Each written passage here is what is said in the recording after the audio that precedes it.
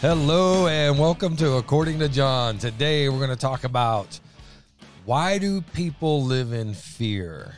It's epidemic. It is running wild. We have everyone. This is so interesting when we talk about fear because people are living in fear, and it's not even like it's on one side. It's everybody with all their ideas, with everything that's going on. And so today we're going to look at it, but we're not just going to talk about why do people live in fear. We're also going to give you reasons why you should not live in fear. Yeah, Jesus, one of his most common phrases was, fear not. Fear not, over and over again. I have a thought on that. You know, the disciples are in obedience to Jesus. They'd seen him heal all manner of sick during the day, feed the 5,000, get in the boat. They're in the middle of the Sea of Galilee, a lake. They're about 3 miles from either shore. It's midnight. There's a storm, and he's asleep in the boat. Right, this is where he comes walking on the water. And so what does he say to them? Why do you fear, you of little faith? I think about their fear. Is their fear real? Yeah. Their fear is real, but Yeah. in the reality, their reality and their walk with commitment to Jesus, their fear, I believe, is totally unfounded. Yeah, because they already knew who God was. They've walked with him. History repeats itself over and over with them and with Jesus where he delivers them. And again, 3 words from his mouth, peace, be still. And what happens? Everything's groovy again. Even the wind and the seas obey him, they said, yes. Right? Yeah, we I think we all go through some of those things, you know. Yeah. I think he would step up to us today, fear not, because he hasn't changed. Right. And our fears are real, but I think a lot of them, especially for those of us who love the Lord, I think our fears are mostly unfounded. Yeah, if you love the Lord, they're unfounded. And, it just kind of shows the relationship that you have with God if you live in fear. Yeah, God has not given us a spirit of fear, but of boldness and a sound mind. Yeah. Okay. You finished that verse, Johnny. You get a point. I feel like I'm mentally plugged in today. I'm setting you up, man. I'm trying to stump you publicly, and I just lost a point. He got one, so he's had 1-0 right now. I'm going to put an airbag under his seat with the button over here. Send him straight up. All right, so let's go to the Lord in prayer, and then we're going to talk about this, and we're going to unfold it because the whole idea of the podcast is to point out pitfalls, but also, and that's just a portion, but the most of this podcast is to encourage you not to live in fear. Absolutely. That's what the majority of this is going to be. I know when I put this together, when you came in, I said, I think you're going to really like this one. I do. He's got the gun loaded, folks. It is good stuff. Let's go to the Lord in prayer, and then we'll get started. Brother, please open us. Father in heaven, make this next 40 minutes or so profitable. Please use us for your honor and glory to edify and build up those who love you. In Jesus' name, amen. Amen. Why do people live in fear today? You and I talked about this. Not all the time do we discuss what we're going to discuss because we want it as some spontaneity. Yeah, we want spontaneity. We want it as pure as the whole thing can be, and not influence one another. Because sometimes we sit down, and you'll have an idea, and I'll have an idea, and boy, it just comes out really nice. Yeah. Well, we talked about this prior to, and these are the 3 things that you came up with, and I thought, oh my goodness, man, this is it. These are the categories that fear, the channels through which fear comes to us. Yes. So the things that we looked at was morally, financially, and persecution. Mm-hmm. So morally, we look at today's world is, in my opinion, and I could be wrong, and this will probably make somebody mad, obviously. Today is the new Sodom and Gomorrah. Yeah, we're here. Jude prophesied that in the last days it will be like Sodom and Gomorrah, Jude verse 7. And the cities about them in like manner, men with men, women with women, doing that which is unnatural. So we're here. But this is the part we're presenting first is kind of the Christian fears. These are things that I deal with and fears, not paralyzing fear, but it's cautions. It's not a homophobic fear. My fear of the new Sodom and Gomorrah is not the actions that they're doing. My fear of the new Sodom and Gomorrah is the actions that I'm not allowed to do anymore. Yeah, the silencing of the voice of God on moral issues. Yeah, taking my rights away. All of a sudden, they get a handful, and then we get a handful taken away. These are the fears that if I don't say, if I don't reference someone as they instead of he or she, I can be arrested for a hate crime. Yeah. I always like to stop and say, anytime we're talking about the issue of sodomy, homosexuality, that I've had the privilege of leading several homosexual people to the Lord who've repented, and they no longer live that lifestyle and are living happily ever after, married. They're dealing with same-sex attraction and handling it well. And because it's not saying it's not going to go away. It's just saying you need to discipline yourself and control it. Yeah, I have a desire to steal every Harley Davidson I see, but so far I've restrained. I haven't lost the desire to do that, but I've not been controlled by that either. You all right, Johnny? Yeah. But, there was a time when... I'm picturing you running off with a Harley before you started. There was a time when the homosexual community was sort of in the closet, is the term that has been used for 30 years. Coming out of the closet is a very common term. But now, not only are they out of the closet, which is fine, that's their life. We all stand before God for what we do. But now they're trying to put anybody who doesn't buy into their worldview and their agenda, that now they're putting us in the closet. They're accusing us of hate crime. And so that's where a little bit of the fear comes in, because I really don't want to go to prison, right? But I don't want to be silenced. Well, either. and what I've realized is, they always said that they want equality, and now they have equality, right? Insurance, marriage, all this stuff, right? Yeah. But that's still not good enough. It's got to be control and punishment of everybody that's not kind of silence everyone that's not on our side. So morally, the new Sodom and Gomorrah, that's what brings fear in. It's not the homophobe part of it, because I'm not homophobic. I don't fear the homosexuals. I fear what the far left in leadership are pushing on anyone that doesn't walk that line with them. Yeah, and so that's the channel whereby a respect, a caution comes to me. I want to be wise as a serpent and harmless as a dove. I'm not out on an anti-gay, kill them, grill them. I just want them to know Jesus. I want heterosexual people to know Jesus. Right. I want homosexual people. So I like to always qualify that, because the enemy always comes in when you oppose that, like you're trying to hurt people, and that's not it at all. Right. Not it at all. Morally speaking, the new Sodom and Gomorrah. The second thing is political correctness. If you don't talk... They kind of dovetail together. They really do. If you don't talk the way we talk, then your talk is going to get punished. Mm-hmm. So it kind of goes the same thing. And then the woke culture. I'm working on that one. The woke culture. Now, here's a funny thing about the woke culture.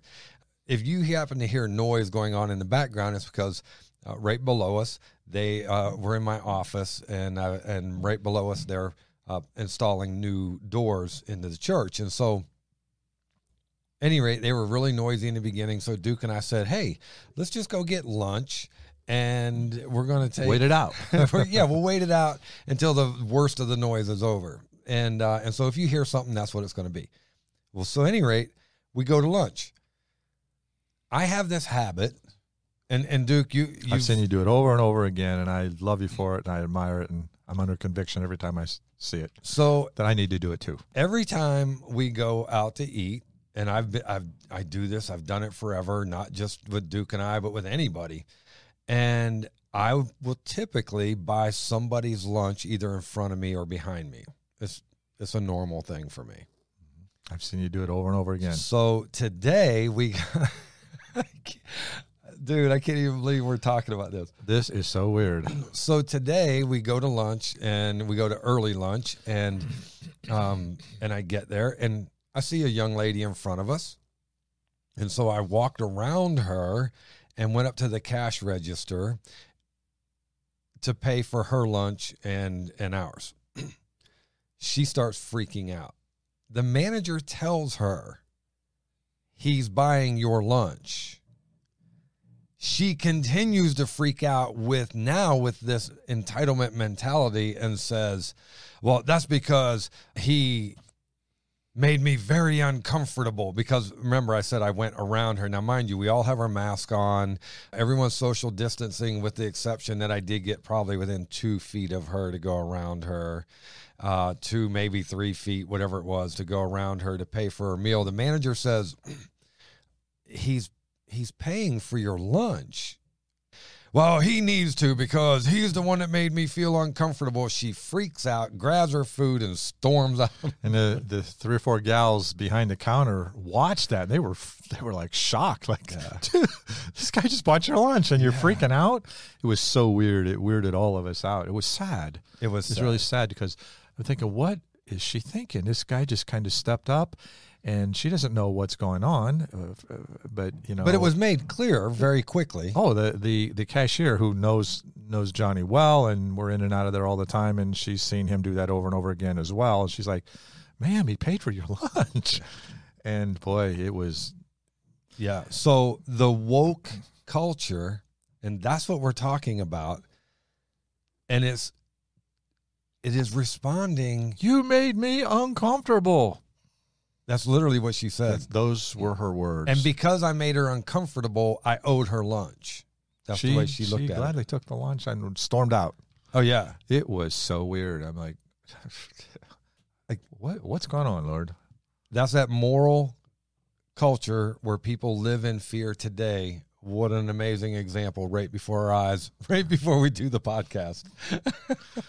Illustrations are gold. Yeah, literally, we just got back, had lunch, picked our teeth, make sure they were clean so we sat down and do a podcast. That's how long ago it was. Yeah, this is like 28 minutes ago. It really wasn't that long ago. And so morally speaking, I think the biggest fears in society are the new Sodom and Gomorrah, and that's because of the rights that we lose.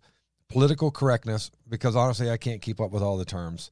And then with the woke culture, that entitlement mentality, fear, morally thinking that we're corrupt because we're not following all of their ideologies. You make me uncomfortable. Oh, God forbid. Is that a mortal sin now? I know. To buy somebody lunch? It was amazing, right? That was so weird. It's going to take me a while to process that. It was amazing. I was standing right next to her, 6 feet apart, and she was right there. I'm thinking, I know what Johnny's doing. He's buying her lunch. Boy, she's so privileged. Like, yeah, I was just waiting for her to break out. Like, oh, that's so nice, and thank you. That's a nice thing that's happened to me in forever. And whoa, exact opposite. Shock-er-roo. Yeah, exact opposite. It was absolute hate being spewed. And she was spewing it before I actually paid. So I could have retracted that and went, honey, you buy your own lunch. But I didn't do it because I want her to understand that her actions do not dictate my actions. And my intentions were to buy her lunch. And Which you did. And I did. I did not back up. Even after being abused. Still did it. So, hopefully she'll catch on to that, and maybe that'll help her. I'll tell you, the gals behind the counter who know you've seen this over and over again, they were shocked. But what a great testimony it was to those gals. And I hope the gal gets indigestion. No, I'm sorry. That's my flesh, not the spirit. Well, that or at least get a pepper stuck in her teeth and nobody tell her about it for the whole day. And she walked around. Okay, now I'm too much joy there. Okay, so that's morally speaking. Financially, people live in fear today, financially or for financial reasons.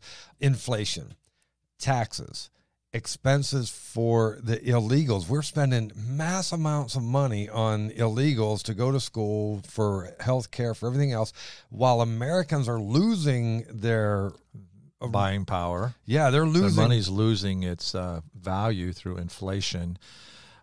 And, we have this global economic reset that is... They're pushing that in our face. They're using COVID and all of its trappings as a... Launchpad. Yeah, that's the word I was looking for. Yeah.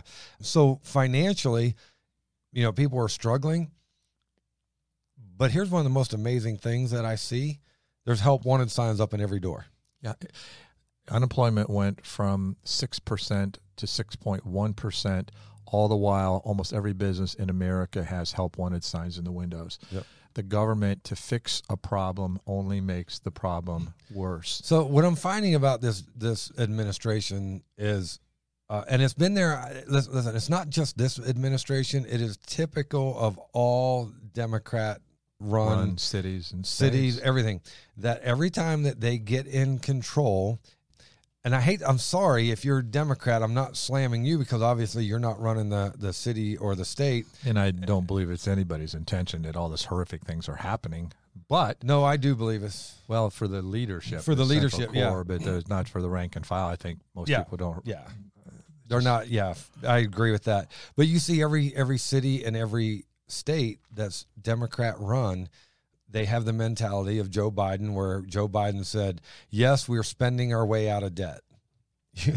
You can't spend your way out of debt, okay? And then every city that that's Democrat run, Baltimore, Cleveland, Chicago, just Los keeps Angeles, getting flushed. San Francisco. It goes downhill. Again. Look at New York City. It used to be I loved going down to the city. I'd go down to the city anywhere from 2 to 12 times a year. And now it's not safe to go to the city. My wife, it's going to be a long time till she steps back into town. Well, and you have a friend that lives down there. Broadway. And he says apartments are open, empty. People are leaving the city in droves. People have the money and can afford it, are getting out of Dodge. It's like shootings in Times Square, which is a huge tourist area. Used to be. Mm-hmm. Now it's empty. It's kind of going back to the ghetto. Yeah, I have. It happens so quick. Mm-hmm. I have a pastor friend of mine that lives down in the city. He's in Queens, or Rockaway, Queens, and he said, because they put a new Krispy Kreme donuts down by Times Square. And so when they would go to get donuts, he said it would take them 4 hours, and they would just make it a fun time, right? To go in, get donuts, get out. Now he drives his car right up to the front door, gets in a legit parking spot. And anybody that knows New York, there's a difference between legit parking spots and being double parked. Mm-hmm. And usually double parked happens way more than legit, right? Yep. But now he pulls right up to the front door, goes in, gets his donuts, gets back in the car, goes back home, half-hour trip. He said nobody's there. Yeah. You reap what you sow. There's laws. Depravity that is not controlled by law enforcement will be in control soon. Mm-hmm. And drive law enforcement out, and then defund the police, which they did. They did, and crime is spiraling out of control. Like, who does that surprise? Yep. Look at Chicago. Yeah, the strictest gun laws in America, and yet the highest gun infractions of anywhere. And of most places combined. And people in those rough neighborhoods are controlled by fear. They can't even hardly leave the house. They can't let their kids go out and play. And they're not allowed to defend themselves. Yeah, it's the craziest thing ever. And defund the police. So we have this whole fear thing that is permeating the city. People are afraid to go out. I'm afraid to go to the city. Not that I'm afraid. It's just that I don't think it's wise. I don't think it's expedience. There's anxiety in going to the city right now. Yeah. In anybody, right? And because, I have my concealed carry permit, and typically you'll not find me anywhere without it.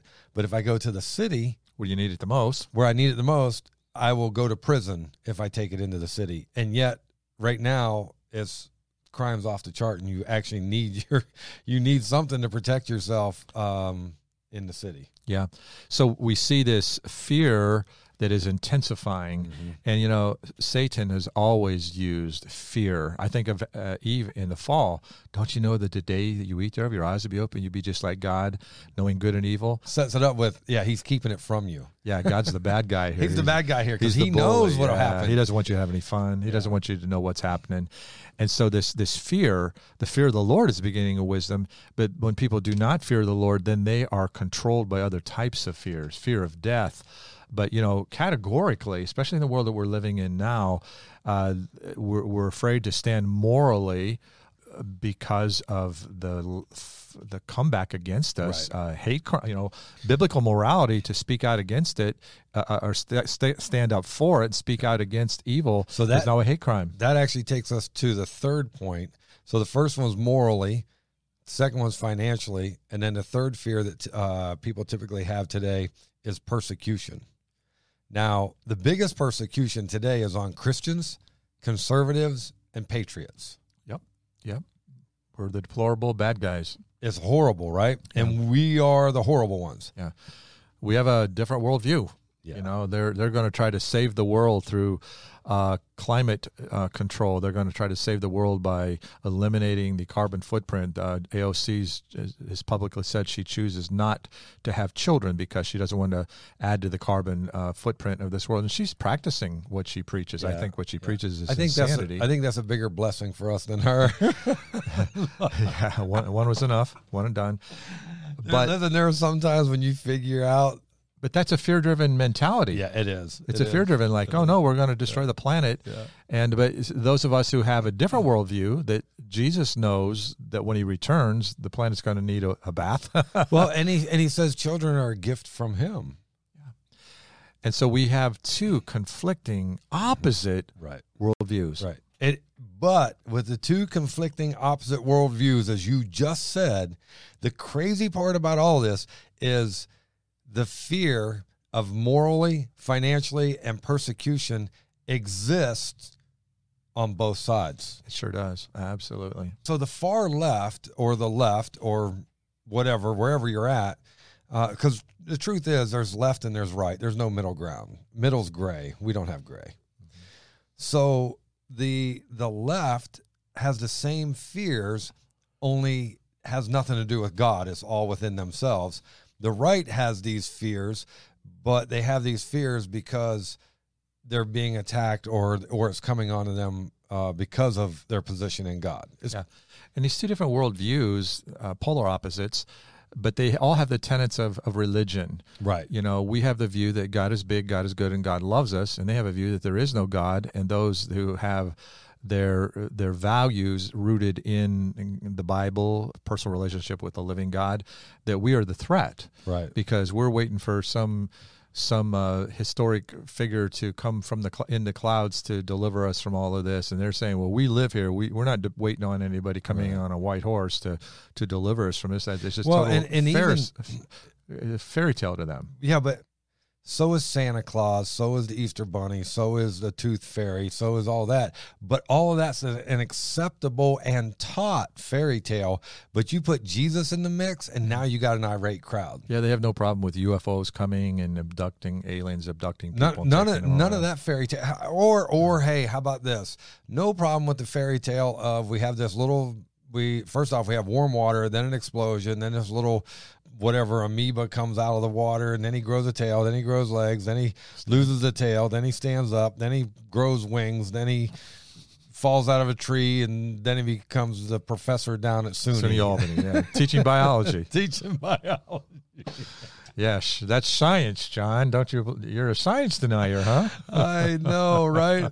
And so the crazy, and that's the crazy part. That's what I'm talking about. So fear on the left, they believe in all the crazy, and they have the fear of the exact same thing that we have the fear of, only theirs is based on themselves and ours is based on a biblical basis. That's, if that makes sense. If they could only understand that all of this has been revealed through the Holy Scriptures, the book that they mock, the book that they ban, the book that they fear, will be one day the very book they'll have to answer to.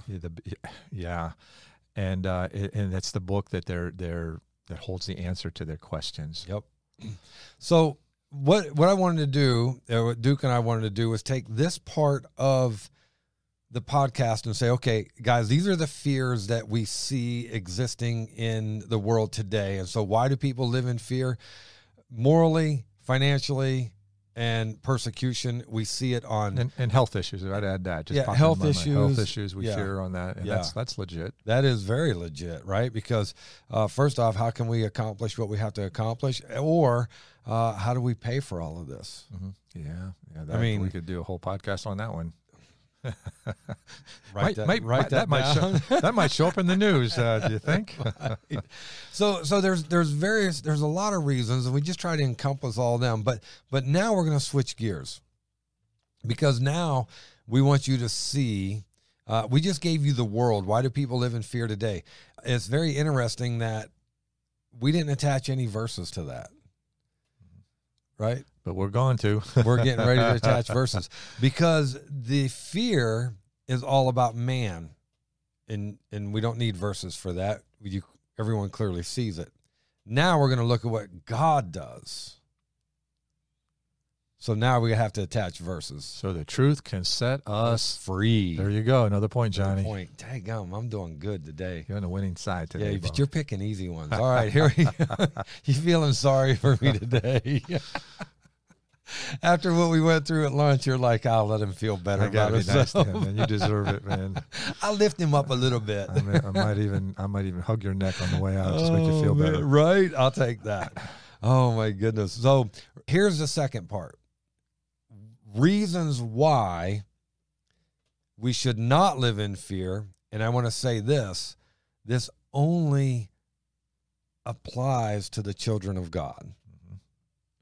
So reasons why, as children of God, we should not live in fear.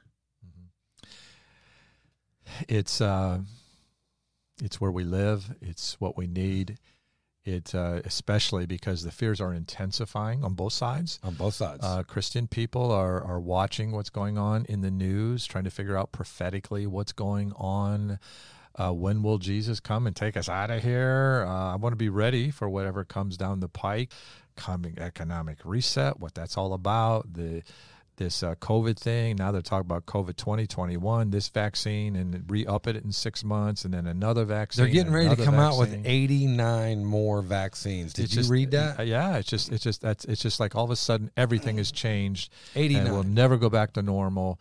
And there's a certain anxiety that comes both to the believer and unbeliever on these things.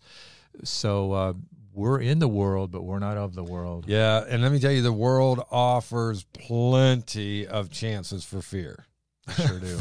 For everyone. So one of the most repeated commands in the Bible is, fear not. Fear not. Fear not. Guys, we're not to be afraid. We are not to be afraid. And so I put down here some biblical reasons not to be afraid. The first one is, and without this one, the rest are immaterial. I'll just be quite honest with you. Mm-hmm. Because it only applies to these. Right. The first reason is you have to believe in God. You have to trust in God. Mm-hmm. That's the first point. Yeah. You know, the Bible says Satan believes in God, but he doesn't trust in God. That's right. And so I remember all my life I've always believed in God, but boy, I did not trust him. I think the reason I didn't trust him is because I didn't know him. Right. I didn't know the Word of God. I didn't know what he had done throughout history. But and you know how many times as a pastor, when you've talked to people and they'll throw an idea out there and they'll go, well, the Bible says, and they throw it out there and you go, the Bible doesn't say that. God helps those who help himself, John. Cleanliness is next to godliness. Stitch in time saves 9. It's not in the Bible yet. That's so funny. But trust, in the Lord with all your heart. Don't lean to your own understanding. In all your ways acknowledge him, and he'll direct your path. Yeah. But, I remember when that was just a Bible verse. I heard that as a new believer, and it was like, that was a challenge. Right. But, now almost 50 years later, I've lived that. I did trust God. I saw you and your family come, 2 beautiful little girls, come to New York, left behind a business, left behind your house, came up here with nothing, with no real support, no job, because God called you here, and you had to trust him. Yeah, we were just dumb enough to believe he was going to do what he said. Well, we had experienced him a little bit along the way. Those first few years, he showed up, and he changed us on the inside, provided our needs to that point. And I always figured if he met my needs the first 6 years, I think he's capable of meeting my needs the next 6 years. And he did. I put on Facebook, if we can trust God with our eternity, we need to trust him with our now. Yeah. Amen. And I think people get lost in that. Yeah, God can keep me way out there, but he can't do nothing for me today. It's like, come on, man. So the starting point is, without question, has to be trust in God. So here's the question. Do we trust God or not? And everyone's got to answer that for their own selves. I remember trusting God that Jesus is the Savior of the world, and I put my faith and trust that Jesus paid for my sins. I can be saved by His grace by simply calling on His name. Whoever will call upon the name of the Lord shall be saved. And I did that. And now, I'm an 18-year-old kid. I'm going to go to college in the fall. How am I going to pay the bills? I got a car that barely runs. What am I going to do with that? And jobs were tough in our town at that time. It was a factory town. All the factories were shutting down, and people that had good jobs are now working penny ante jobs. And so God said, I got you right where I want you. That's and right. You got to start learning how to trust me. Well, that's exactly what he did with Gideon. He told Gideon, listen, you got 32,000 men? Ask how many is afraid, and those that are afraid send home. 22,000 men immediately departed and went home. And then he was like, oh, you got 10,000 left. That's still too many because they'll think they did this. So here's what you're going to do, Gideon. You're going to go down to the water. Those that lap like dogs, you're going to keep. Those who drink like horses, you're going to send home. All of a sudden, he's got 300 men. He's about to go into battle with 135,000 men. With 300 men. And not only that, but God's like, hey, here's what you're going to do. You're going to carry a trumpet in one hand, and you're going to carry a torch. No sword, no spear, other hand, no arrows. No weapons. Yeah. A trumpet and a torch for light, and you're going to march into the city. And by the way, if you're afraid, take Purah with you. And so then he says he takes Purah with him to hear what's going to happen. And then all of a sudden he is empowered by God, realize what's going on, and with 300 men, he's willing to go into war against 135,000 men because God said, you win. Mm-hmm. Trust in the Lord. It made absolutely no sense, but he had experienced God along the way. He had experienced God, the miracle of God with laying out the fleece. Yeah. He'd experienced the miracle of God as the fire came down to take the sacrifice. He kind of stood up for God, went up and removed the idols up on the hill at night. Yeah. He kind of did it at night. At night, yeah, but that was... he did the right thing. He's just kind of scared. I say that was exercising wisdom. Yeah. It worked out okay. He's like, I'm not going to get the second bolt out. So he's experiencing God there. That part worked. And then the water on the fleece, the water not on the fleece. Mm-hmm. And then they send the reps kind of into the camp to find out what they're actually saying, and they come back and said, "Yeah, God's going to bring us the victory." And he marches forward. Which, by the way, guys, if you're interested in where that's at, go to Judges chapter 6, 7, 6 and 7, a little bit in 8. It covers it, but yeah. I just read it yesterday. Gideon, man, right? Gideon's awesome. So trust in God. Here we go. I'm going to give you a bunch of scripture, so have a pen and paper ready because you will need this or want it.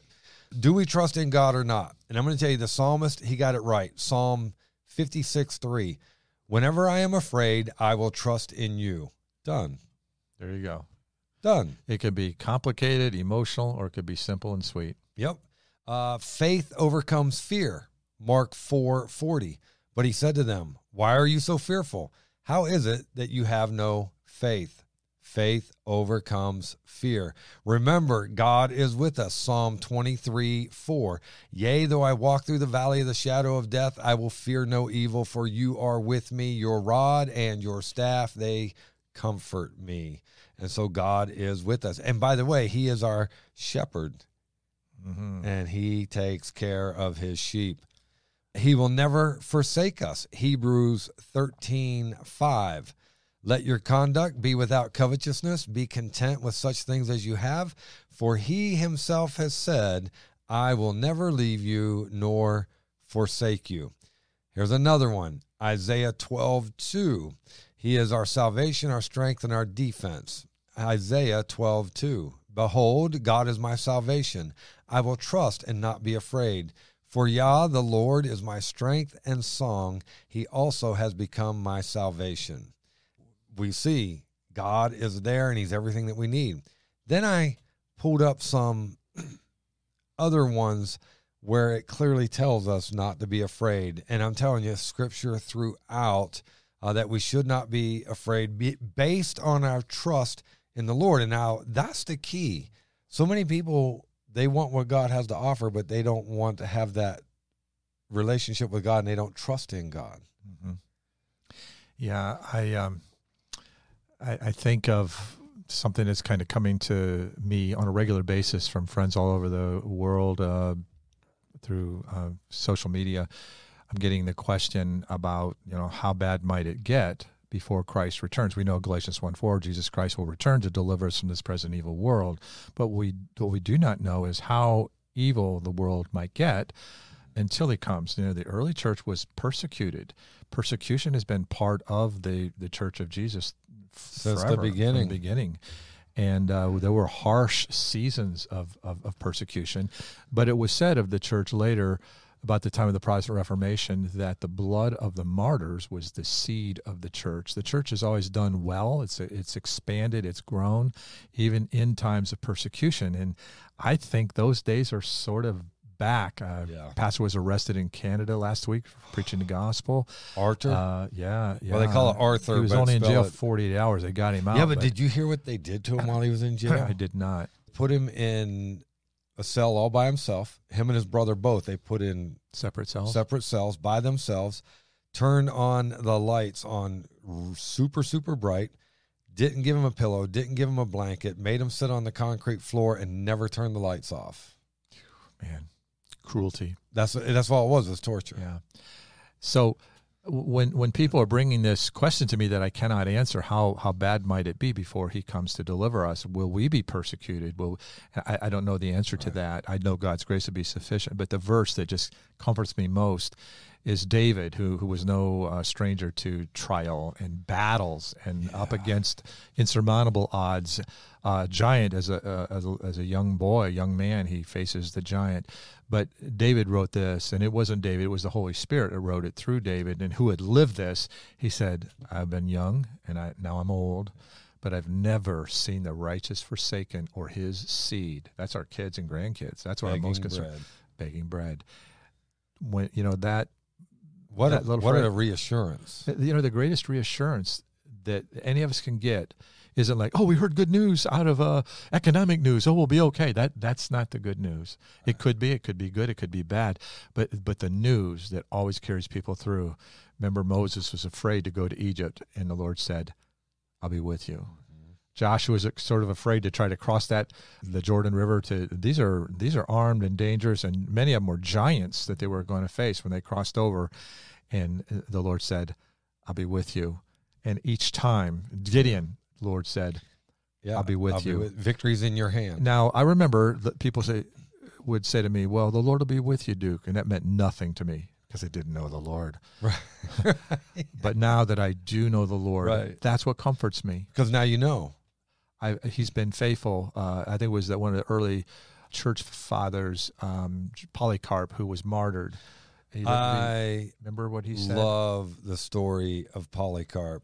You want to share it? So they come to arrest him, and he knows they're coming. This is about 120 AD, if I'm somewhere around there. 110, 120 AD. Yep. So they're coming to arrest him, the soldiers, and he says, "I know you're coming to arrest me. I know you're going to take me. I'm going to die. But before you take me, can I prepare you a meal?" Sits down, prepares them a meal, and shares Jesus with them as they're eating, and he's preparing the meal for them. And he's preparing to die.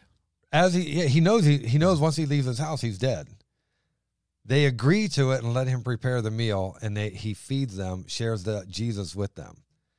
Now, the meal's over, they start taking him out, and all the soldiers all of a sudden feel really bad that they got to do what they got to do. Some got saved. Mm-hmm.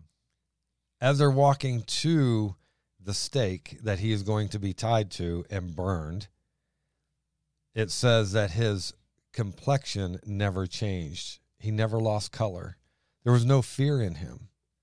As he's walking to that, they tie him up to the stake, and he won't burn. He won't burn. They finally have to stab him and kill him because the fire won't consume him. But I can't remember his exact words. I hope I get this right. But his final words is just going to give his life for Jesus. Mm-hmm.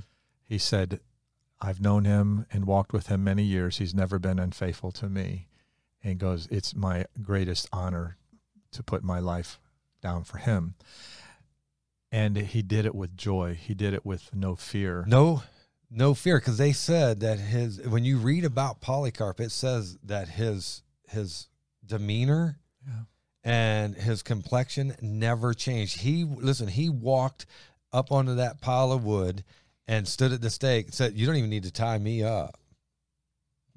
Yeah. That's the amazing grace of the living God moving in the children of obedience. It's because he trusts God. Yeah. That was the whole thing. He trusted God. And that's what God wants for all of us to do. To know him more is to trust him more. Yeah. And the more you know the Lord, the easier it is to trust him. Well, I want to read some of these verses that literally remind us of why we don't need to be afraid as Christians. Amen. Deuteronomy 31:8, and the Lord, he is the one who goes before you. He will be with you. He will not leave you nor forsake you. Do not fear nor be dismayed.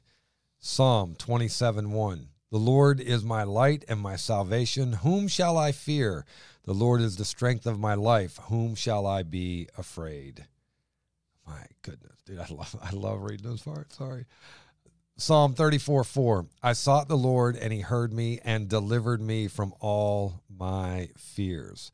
Psalm 118:6, the Lord is on my side. I will not fear. What can man do to me? Man, I'm telling you, guys, what can man do to us but send us home, send us to the Lord, promote us? I'm in. Heaven's not that scary, is it? Right? Isaiah 41:10, fear not, for I am with you. Be not dismayed, for I am your God. And then he goes on, I will strengthen you. Yes, I will help you. I will uphold you with my righteous right hand. I will. Matthew 10:28, and do not fear those who kill the body, but cannot kill the soul, but rather fear him who is able to destroy both soul and body in hell. God is showing how he keeps us in his hand. He and he alone is the only one that can destroy both. He's got the whole world in his hands. I can't sing. John. You just proved that, John. You suck. All right, here we go. It's true. I know it. I can't sing either. I'm not lording goodness. over you here, man. I'm just, misery loves company, dude. But he does have the whole world in his hands. He does. John 14:27. Peace I leave with you, my peace I give to you. Not as the world gives do I give to you. There is a clear, distinct difference between what God has to offer and what the world or man has to offer. Not as the world gives do I give to you. Let not your heart be troubled, neither let it be afraid. Romans 8:38 and 39. For I am persuaded, and I love this passage, for I am persuaded that neither death, nor life, nor angels, nor principalities, nor powers, nor things present, nor things to come, nor height, nor depth, nor any other created thing shall be able to separate us from the love of God which is in Christ Jesus our Lord. Hallelujah. Absolutely nothing can separate you and I from our Lord. Nothing. Did we make that clear? Nothing. 2 Timothy 1:7. For God has not given us a spirit of fear, but of power and of love and of a sound mind. Now, I know sometimes it doesn't look like some got that gift, but that sound mind, but everybody did. Don't focus on the fear. There's the next one. So the first one was trust in God. The second one is don't focus on the fear. We've heard it over and over and over and over again. Thoughts are things, and we choose what we dwell on. Mm-hmm. Thou wilt keep him in perfect peace, whose mind is stayed on thee. Yeah, focus is stayed on thee. And I know sometimes as I'm going through some of the more anxious times of my life, God puts things in front of me that are over my head, and I don't know exactly what to do. And I always like to be sort of in control and like to be the man and always step up. And Pastor Duke's so cool, and he knows what to do. And a lot of times I don't. Right. But those are good times because I don't have to freak out. I just draw nigh and I say, Lord, you're big, you're good, you love me, you put me here, you're with me. I don't know what to do. And just walk in that. And just show me. Yeah. And he does. Yeah. He does. And then that peace comes. I've learned over the years, a lot of times there's an anxiety over situations that the anxiety was way worse than the reality of the situation. Right. I don't think I was trusting in the Lord as much as I could have. Right. And I had anxieties. They were unfounded. They were real. Right. But they were unfounded. Yeah, they were. Usually they are. The majority of what we worry about never comes to fruition. So we choose what we dwell on. Philippians 4:8-9. Finally, brethren, whatever things are true, whatever things are noble, whatever things are just, whatever things are pure, whatever things are lovely, whatever things are of good report, if there is any virtue and if there is anything praiseworthy, meditate on these things. Think on these things. God's being emphatic here. It's like, I have so much to offer you. If you will just do what I say, focus on me, think of the great things I've done in the past, I'm with you. Okay. Well, it sinks in and peace comes. And then verse 9 says, the things which you learned and received and heard and saw in me, these do, and the God of peace will be with you. Yeah, baby. If you just listen, it's so much better. We interpret God a lot of times through the circumstances. And I think really we should interpret our circumstances through God. Through God. Quick illustration. We moved to New York. We spend our first night here. We have hardly any furniture. Joelle's 6 months pregnant. She's sleeping on the couch. I'm sleeping on the hardwood floor with a couple pillows underneath me. And my faith went right out the window. I literally curled up into, I started crying. Joelle was asleep. She didn't know I did this. I started crying, and I'm like, I moved my wife. I left a really good job in Missouri. I came to New York. I don't know one person here. I have no money. I have no job. We spent half our money on this old car just to make it to New York. She's asleep. I'm there laying there on the floor, totally freaking out. Like my faith went right out the window. I was crying. What have I done? I got no job. I got no money. I've got no health insurance. My wife is pregnant. I'm going to start a church. How do you start a church with no money? And I'm laying there, and I literally cried myself to sleep. But in the morning, I had peace. Amen. In the morning, I did what that scripture said. I said, I thought of those things which are honest and just, and I realized God's with me. God called me. I prayed. There were supernatural doors open just to get us here. I have needs now that I can't see. I don't know how that's going to work out, but I had peace in the morning. I didn't tell Joanne how I freaked out behind her back the night before. The cool thing is God's promises are new every day. Yes, they are. And that morning I had peace. Now I was still facing things insurmountable, but I just had that sense that it's his problem, not mine. Yeah. I'm his kid. Yep. He loves me. And that relationship. And he sent you there, so therefore he's responsible for you. Yeah, right? yeah. And that those exact words that went through my mind that morning. And the Lord, I looked to the Lord and said, "You got this. So please forgive me for being stupid last night." Yeah, you're gonna love this verse, 1 John 4:4, because this is what we always have to remember. Exactly what you were talking about. You are of God, little children, and have overcome them, because he who is in you is greater than he who is in the world. Mm-hmm. Then we have to choose to praise the Lord. Psalm 147:1. Guys, it's real hard to be down and out when you're praising Jesus. That's all I'm going to say. Yeah. It's kind of like you can praise your way through anything. You really can. Psalm 147:1. Praise the Lord, for it is good to sing praises to our God, for it is pleasant and praises is beautiful. What we really find out is praise is actually the antidote to fear. Habakkuk, and this is what I love.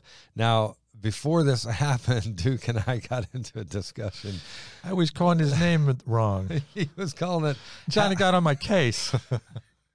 He didn't want me to look stupid on a podcast. Right?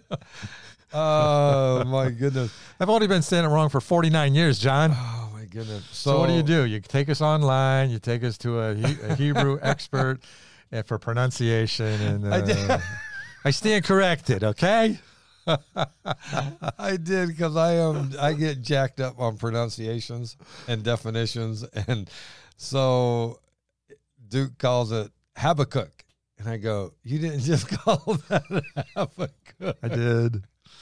49 years habit. Yeah, and it's called, I'm surprised nobody's called you out on that before. But I never had access to Hebrew proper pronunciation until the computer age. Yeah, so I took him in. I go. He cheated. He went online. I said, look, it's Habakkuk. Look, there's a double K, not a double K. B. So you can't, Habakkuk needs a double B.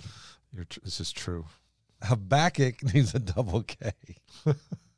So I go in, I go, look, I'm going to show you right now. And I type it in, and then I click it, and it goes, Habakkuk. And dude goes, where'd that come from?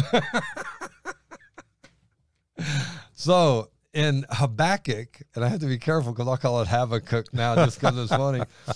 Habakkuk 3:16 through 19. This is so cool. So here, I'm going to read this, and you need to hear it. Listen to this. When I heard, my body trembled. Because the enemies are coming, and he knows they're coming. So this is his response to the enemy showing up. Yeah, this is life and death here. This is life and death. When I heard, my body trembled. My lips quivered at the voice.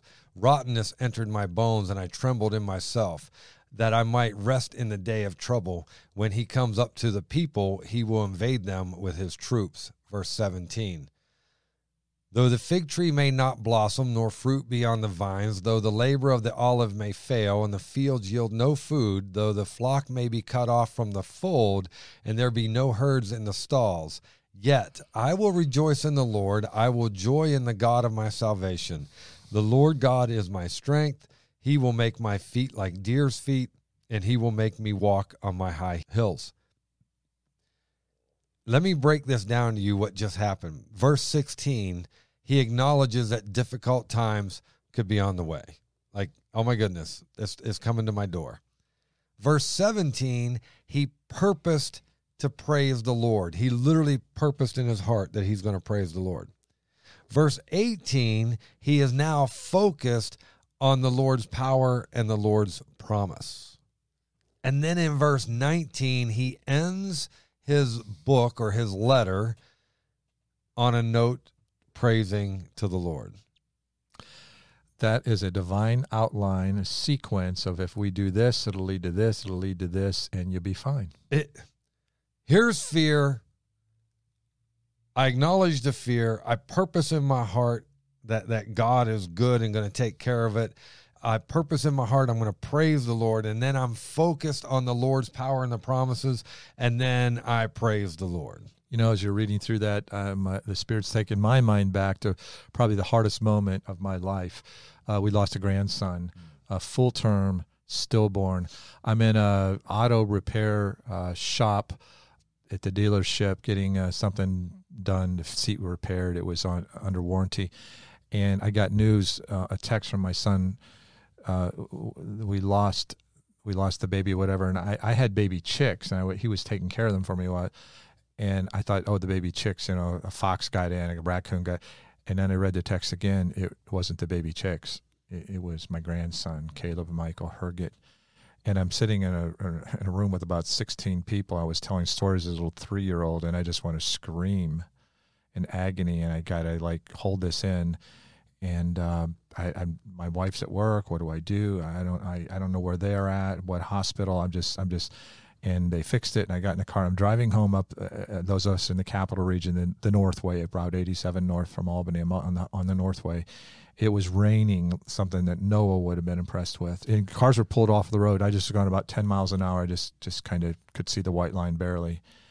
And as I was going up the Northway, 10 miles an hour in this deluge, I began to praise the Lord. I was crying, and I was screaming. I was screaming, God, you are awesome. Yeah. And I praise you, and our hearts are breaking, and my son's heart's broken, and I can't fix it. And I'm a dad, and I want to fix it, and I don't know, but God, you're big, you're good, you love us, you're awesome, and you know what you're doing, and all things work together for good. I was quoting scriptures to him, and I was praising him at the top of my lungs. If somebody was maybe driving by or just could see me inside, they think this guy's gone completely mad. But God was giving me peace. Yeah. That passeth all understanding, and that went on for like 10 minutes. And normally it would be about a 20-minute drive to get home. It was like 35, but I got up and came into my office. Pastor Matt was there. had become our lead pastor, and he had heard what had happened, and we just collapsed into one another's arms, and we just bowed, and we just praised God. Yeah. We didn't ask God for anything. We just praised him. We know in eternity, Caleb Michaels, he's screwing in heaven. He's got so many people in heaven that he's related to. There's a lot better people than down here. Right. And he sustained us, not only me, but my wife, my daughter-in-law lost her first baby, and they've had 3 beautiful children since, and they're up to here. But our greatest family, we get together, the family, all the holidays, all the birthdays, we always together, and we always bring up Caleb. Yeah. And he'll only miss out on a few parties for a few years, and he'll be part of that. And our greatest joy in heaven, outside of meeting Jesus, will be to have Caleb joining our family things. And so this really does work. This isn't some kind of philosophy or psychology. But can you imagine what people go through that don't have the promise of Jesus? No, I don't even know how they can do it. I don't. I want you to see here that God's promised his children a future. We should not worry about tomorrow, Matthew 6:34. Therefore, do not worry about tomorrow, for tomorrow will worry about its own things. Sufficient for the day is its own trouble. The other thing that God promises is to meet every need that his children have, Philippians 4:19. And my God shall supply all your need according to his riches and glory by Christ Jesus. How many of the needs, Johnny? I think it said all. Yeah. And you know how many all is? All? I say all is all, and that's all is, right? All means all, and that's all means. God will accomplish his work in us, Philippians 1:6. Being confident of this very thing, that he who has begun a good work in you will complete it until the day of Jesus Christ. The trials are part of that process, aren't they? It is. Our response to God is really going to dictate whether we get the peace of God that passeth understanding. Yeah, right? And then we have an inheritance. 1 Philippians 1:3-5. Blessed be the God and Father of our Lord Jesus Christ, who according to his abundant mercy has begotten us again to a living hope through the resurrection of Jesus Christ from the dead, to an inheritance incorruptible and undefiled, and that does not fade away, reserved in heaven for you, who are kept by the power of God through faith for salvation, ready to be revealed in the last time. The interesting word about here in verse 5 that says, who are kept. That literally means God is constantly preserving it. It's not like he put it on the shelf and said, hey, that'll be for when they get here. No. It is kept. It is constantly being preserved and Present manicured and always ready, so that when we do get there, it is the best that it could ever be. You know what I'm saying? Like he guards it. He protects it. He keeps it. That's literally what that word kept means, is guards and protects it. Yeah, he's engaged yes. in our lives. He knows what he allows to come into our lives. He knew the world that we would be born into, and our world has changed so much, especially I'm 67 years old. Oh, it's nothing like. It's not, my grandkids aren't coming up in at all the world I grew up in, and I'm glad I got to grow up in my world. You and me both, man, right? I mean, I remember drinking out of the water hose, going down to the creek and catching crawdads and tadpoles and playing in the mud and going outside and seatbelts in cars. Here's the seatbelt. I'm the back of the pickup truck. You know what a seatbelt was? A tire. You sit in the middle of the tire to help you from sliding back and forth. Oh man, listen, our parents would put us up on the dash when we were just toddler little babies, right? It's so crazy. We have an inheritance, Luke 12:32. Do not fear, little flock, for it is your Father's good pleasure to give you the kingdom. Not just a blessing, the kingdom. That's a little bit more than just getting us through, isn't it? It is. It is. God's like, look, your inheritance is my home. Eyes have not seen, ears have not heard, neither entered the heart of man the wonderful things God has prepared for them that love him. It's going to get better. So here you go. And then the last thing that we needed to do, because we talked about the first thing that we got to do is trust in God. The second thing is don't focus on the fear. The third thing is God has promised his children a future. The fourth thing is, and the last thing here is, fight the temptation to fear. You have to discipline yourself in this.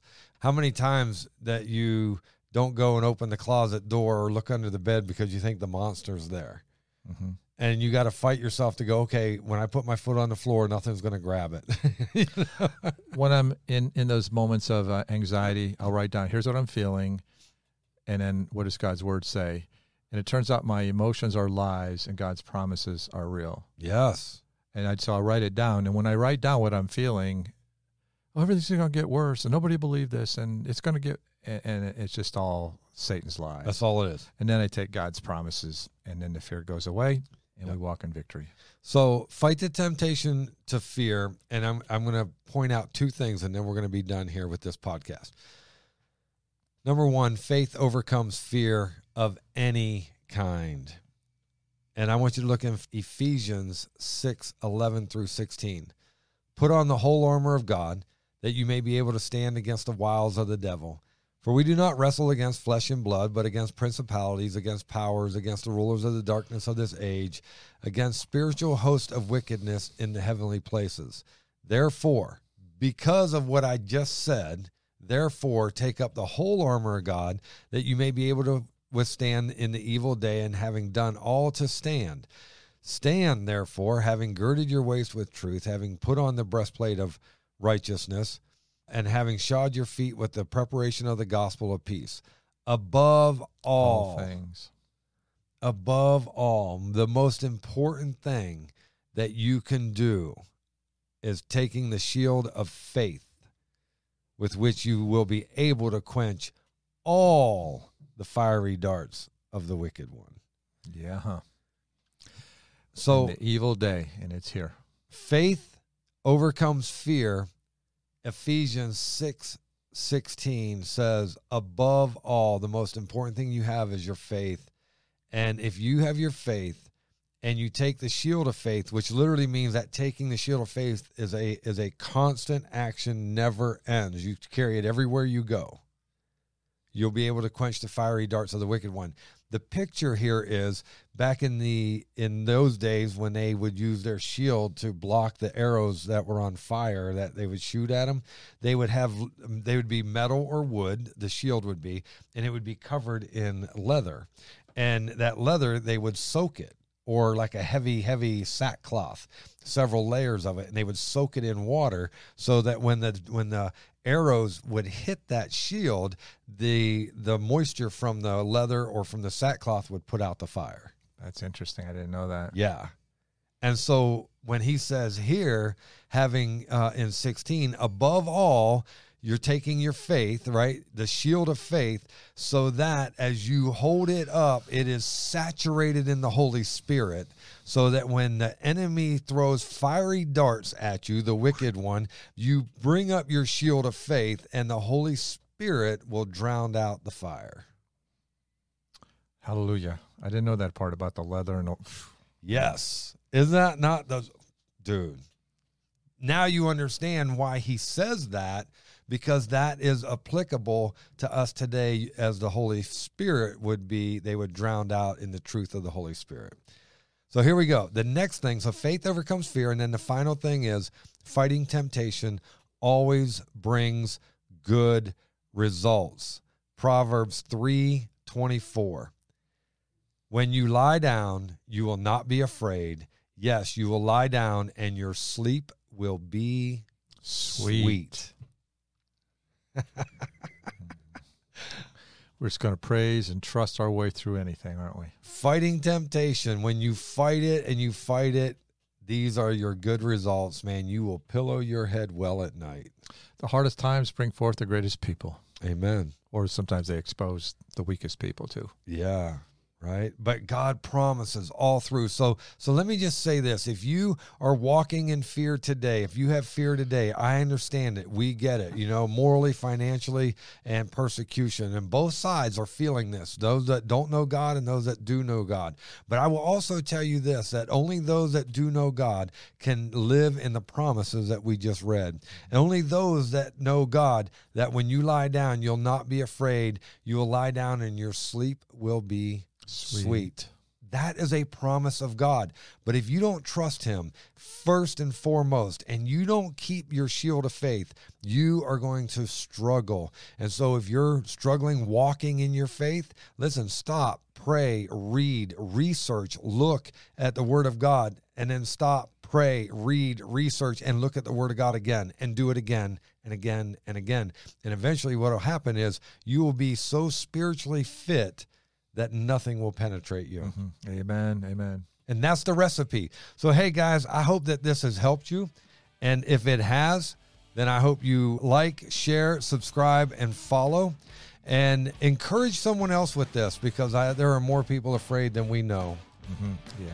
Especially today. Great truths, Johnny. Love being part of the team. Amen. Brother, I love you. Thank you for always being here. And, hey, guys, until next week, God bless.